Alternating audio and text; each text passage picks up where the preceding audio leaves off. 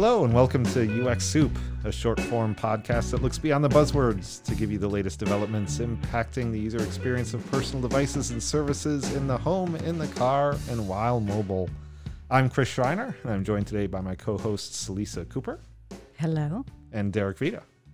Hello, everybody. As always, UX Soup is presented by Strategy Analytics, a global research and consulting firm providing our clients insights, analysis, and expertise. Today, we're going to go beyond the buzzwords of augmented reality to talk about some of the experiences that we've done research on and written about, and to see where augmented reality has to go next in order for it to grow and expand. So it's currently touted as the next big thing, in quotes. And most people, their first encounter with it has been with Pokemon Go or those AR games.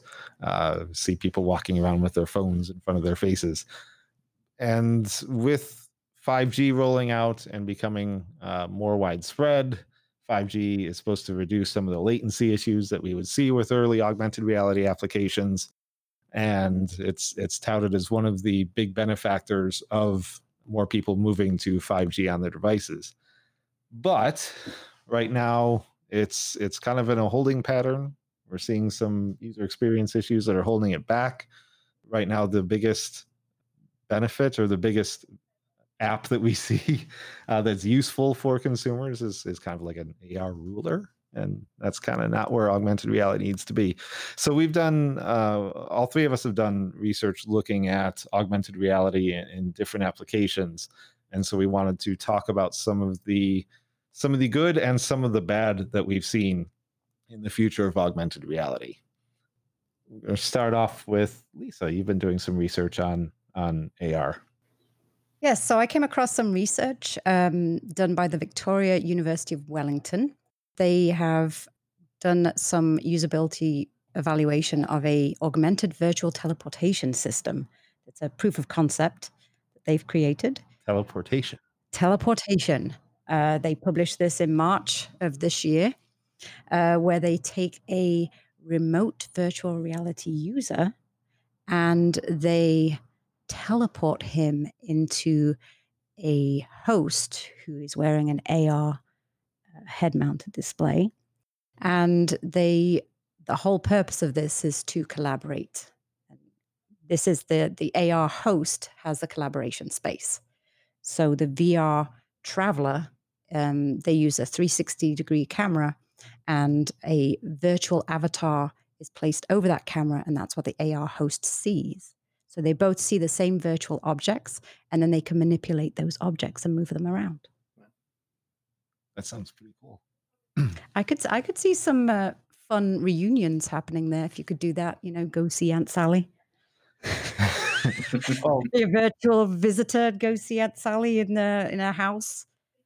You could, if they manage to develop these avatars to be more realistic, you could even see Aunt Betty's eye rolls and their various little, facial tics. And we found recently that there are a lot of consumers, even older consumers, that are interested in having more augmented reality and communication. Yes. So as part of their evaluation, they looked at social presence and spatial presence and whether you felt like you were there. And it was a very positive result. So definitely something to look forward to if they continue on the trajectory they're on. Excellent. We've also, last year we did research on Google's AR pedestrian navigation application. We did an expert evaluation of that walking around the streets of San Diego. And it's a AR navigation for pedestrians. It's a good concept, and it sounds like it's a easy win, but there are a couple of UX issues that really kind of get in the way of it. So for instance, you have to hold your phone out in front of you in order to see where the arrows are, to see where you're supposed to go, street names, buildings, what have you. Can I ask a question? Certainly. Is it projected or is it on the phone? It's on the phone. It's on the phone. It's on the phone. So you have to hold the phone up in order to see these. directions. So you're walking down the street, again, holding your phone like you're playing Pokemon Go or something like that. And that can be dangerous, especially if you are around traffic. So they have to put in a warning and actually discourage you from using this too much. So if you're holding, it senses if you're holding the phone up too long, it'll actually turn the feature off so that you can put the phone down and actually see where you're going. So it's a it's a very difficult line to say, hey, we're going to build this service out for you, but you can't use it too much, or else we're going to cut you off, and that's obviously not a great experience with that. Are there certain scenarios where you have a separate screen, like let's say a bus stop or something like that, where you're not necessarily requiring on the user to handle the equipment that would potentially solve that problem?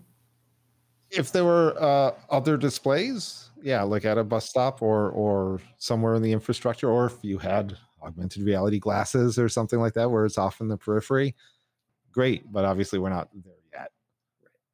So that's one reason. That's one area where, in automotive, augmented reality could see some wins is when you have like a passenger-oriented display, right? For things like showing nearby points of interest. There's advertising-related use cases as well. But let me pull back here for a second and talk about automotive in general, because augmented reality is a perfect test case for some of the things that are good and bad about new tech that filters its way into automotive. So it's a perfect way, automotive in general is a perfect way to separate the folks who have actually given some thought to the end user and context of use, and those who are just trying to plug their tech into every vertical they can imagine, right? So every generation of, tech biz dev folks and entrepreneurs go through the same exercise of saying, well, of course it's going to work in a car because spin, spin, spin. And it's understandable, right? We can all relate to moving from place to place. Everybody can sort of grok what it's like to be in a car or on a bus or taxi, things like that. And to Chris's point, there's clearly some application for certain automotive use cases, so to shared ride or like that last few step experience, right? There's also way too many bad ideas for AR floating around in automotive. So mostly related to driver-facing head-up displays for the windscreen, things like collision alerts, pedestrian detection, sat-nav directions. There's way too many times where seeing AR developers completely ignore context of use. So the challenge for any safety-critical use case is to call out an object while not occluding that object or occluding another danger while calling out that object. So for example, there's a pedestrian up ahead, you show an augmented reality display that occludes a pothole coming up ahead. So good AR for safety-related use cases has a number of other tech-related challenges too, like to what Chris mentioned about connectivity and the prohibitive expense of implementing AR on automotive-grade windscreens, but it will essentially come back to completely understanding that context of use for a driver where it sort of stops. So how do you call up an image in that scenario? Is it at the sides and the peripheries? So the challenge with having something out in the periphery is then that there's a danger of it being outside of the driver's forward field of view, the object that they're focusing on. So there's a sort of a balance you need to strike there. And then the balance between clutter as well. Absolutely. You get way too cluttered. Right. Challenging for sure. Absolutely. What would you see to be the best application for AR in a HUD? Do we have to wait for L4 autonomy, or what is? Ultimately, we're going to have to see some sort of advanced driving assistant really take off in order for driver-facing AR HUDs to really advance. There's some more low-hanging fruit related to the passenger experience, but for things that are on a windscreen, as long as the driver is the ultimate arbiter of how the car moves, it's going to be a little while. So shifting gears a little bit, there are other applications for augmented reality that have some potential good for society in serving some underserved communities. And I know, Lisa, you've been looking a little bit at that as well. Oh, for people with low vision? Yes. Yes. So I've been looking at research being done by Cornell and Columbia University. They compared two ways of helping people with low vision that can't be helped with prescription glasses or anything like that.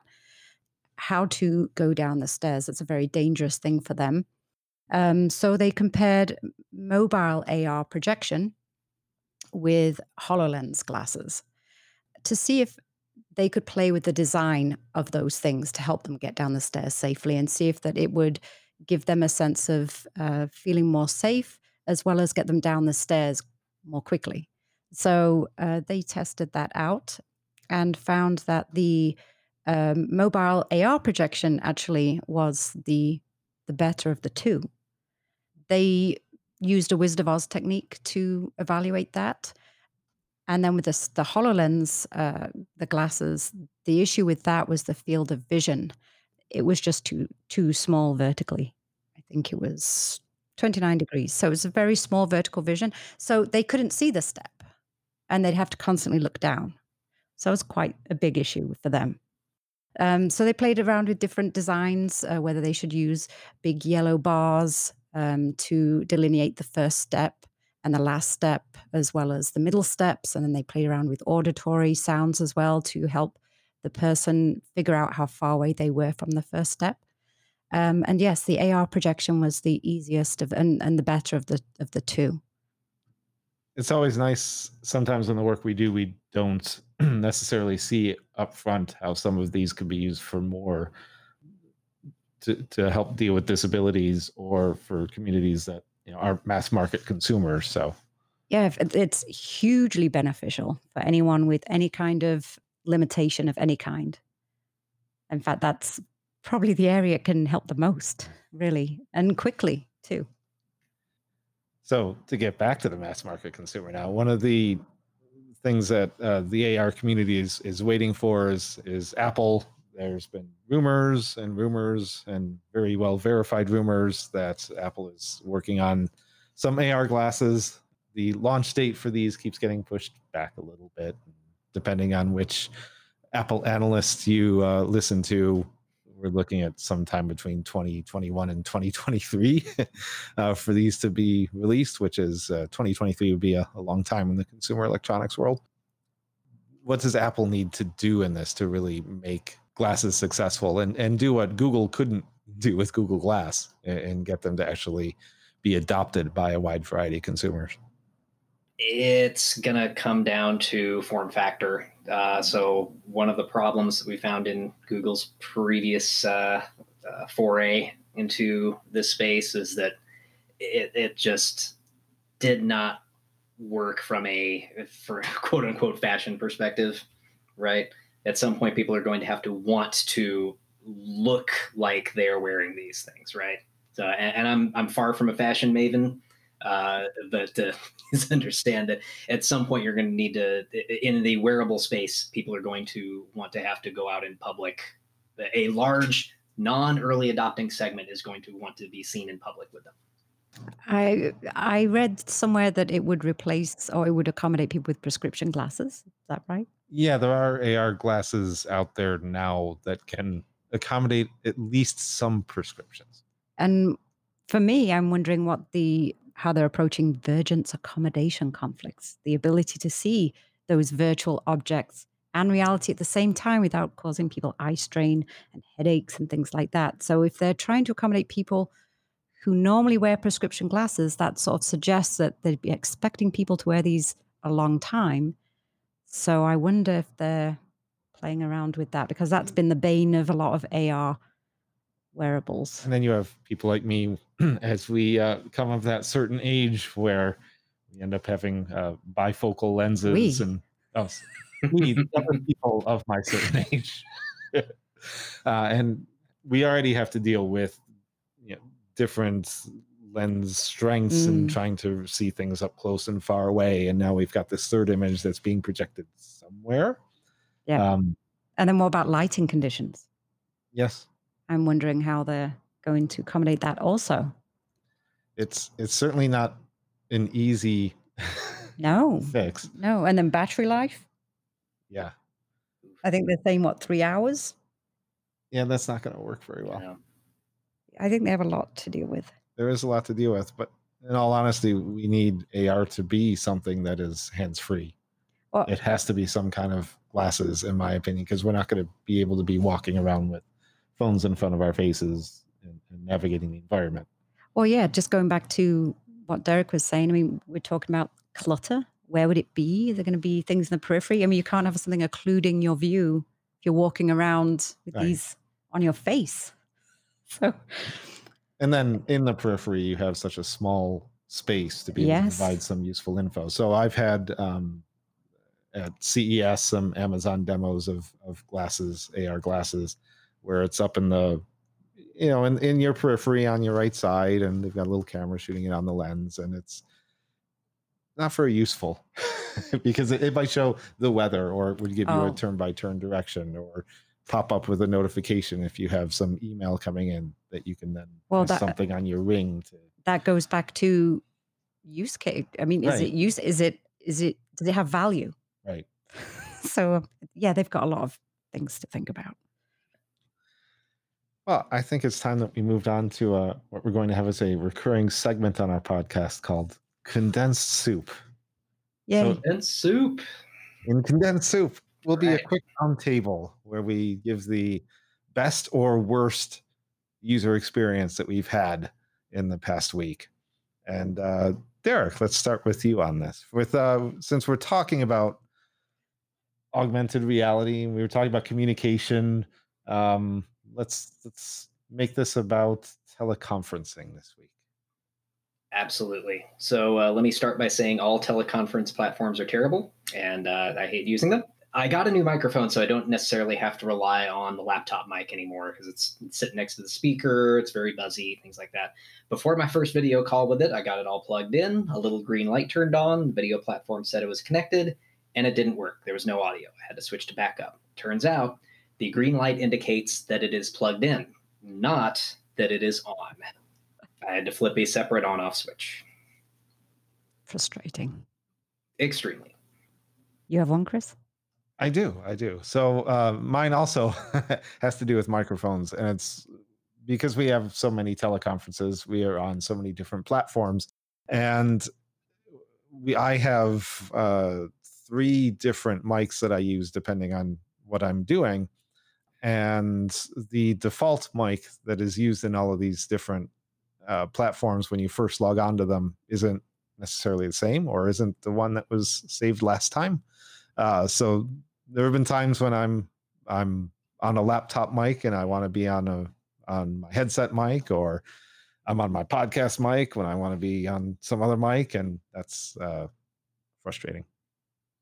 Ooh, okay. So I suppose I'll add to the frustration of microphones Oh, too. we're going 3 downers. We're this going week. for Right. microphones. So this microphone that I'm talking into right now, it's rather large. I'm a fairly small person, and I was trying to do a meeting on that recently. But this is the first time I'd used it again for quality for a WebEx call. And so I had my notes. I tend to write notes on paper, and I had I had my computer in front of me too. It's so big I couldn't see anything. I couldn't see around. I had to I just couldn't.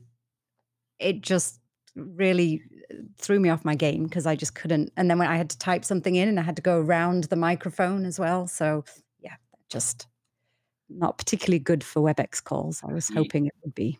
You know what you need, Lisa, is some augmented reality glasses that could display the laptop for you. Oh, Yes. there's a use case right there.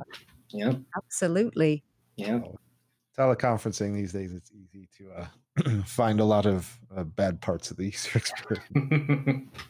But that's a whole other show, I think. All right. Well, I think we're going to wrap it up there. Yep. That's all for now. Thank you, everyone, for listening. Here's a reminder that UX Soup is sponsored, as always, by Strategy Analytics. Please check out the latest user-focused insights in mobile, automotive, and smart home by visiting strategyanalytics.com. You can also follow us on LinkedIn and Twitter through visiting our show page at ux-soup at captivate.fm. Please also remember to subscribe to UX Soup on your favorite platform. You can also rate and review our show.